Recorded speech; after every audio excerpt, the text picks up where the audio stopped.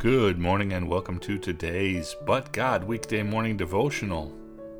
We open the book today to James 1, verses 1 through 3. James, a bondservant of God and of the Lord Jesus Christ, to the 12 tribes who are dispersed abroad. Greetings. Consider it all joy, my brothers and sisters, when you encounter various trials, knowing that the testing of your faith produces endurance.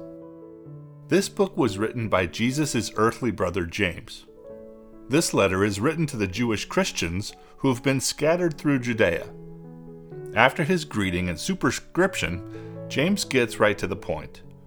Our lives as Christians are not going to be easy. In fact, it's just the opposite. We will have difficulty, persecution, and discord, as we well know. James is saying we are to rejoice in trial, not because of the trials. There's a significant difference. If we rejoice, even though we face trials, it helps us in our next trial. It also serves as a witness to those who don't know God. And finally, and most importantly, endurance through the power of the Holy Spirit allows us to be perfect as our Heavenly Father is perfect. That advice refers back to what Jesus explained to us in his Sermon on the Mount in Matthew 5:48. Therefore, you shall be perfect as your Heavenly Father is perfect. Endurance and the willingness to sacrifice is what our faith as followers of Christ is all about. This reminds me of days like Memorial Day. On Memorial Day, we honor all those men and women who served our country as soldiers, sailors, airmen, guards, and Marines, and gave the ultimate sacrifice. We all owe a debt of gratitude to those brave men and women. We still have the right and privilege to worship our Lord and Savior Jesus Christ in large part because of their sacrifice. And we as followers of Christ can learn from their all-in sacrifice. I would also like to say thank you and give a salute to all of you who are part of this devotional, who were willing to give the ultimate sacrifice and have served our country with honor. Ladies and gentlemen who served, we say thank you. We as followers of Christ need to be willing to give the ultimate sacrifice just as our Lord and Savior Jesus Christ did. Remember, he did not rejoice because he was being beaten and brutalized and sacrificed.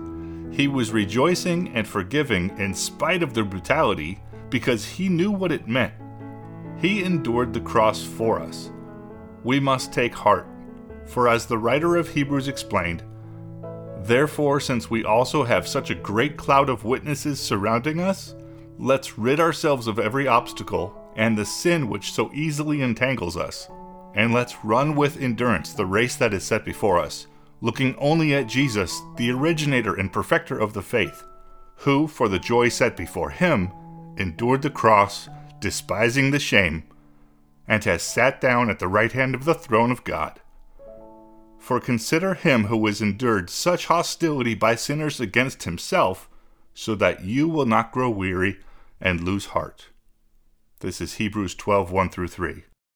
Endure through the power of the Holy Spirit in the midst of trials, because it's what we as followers of Christ are called to do.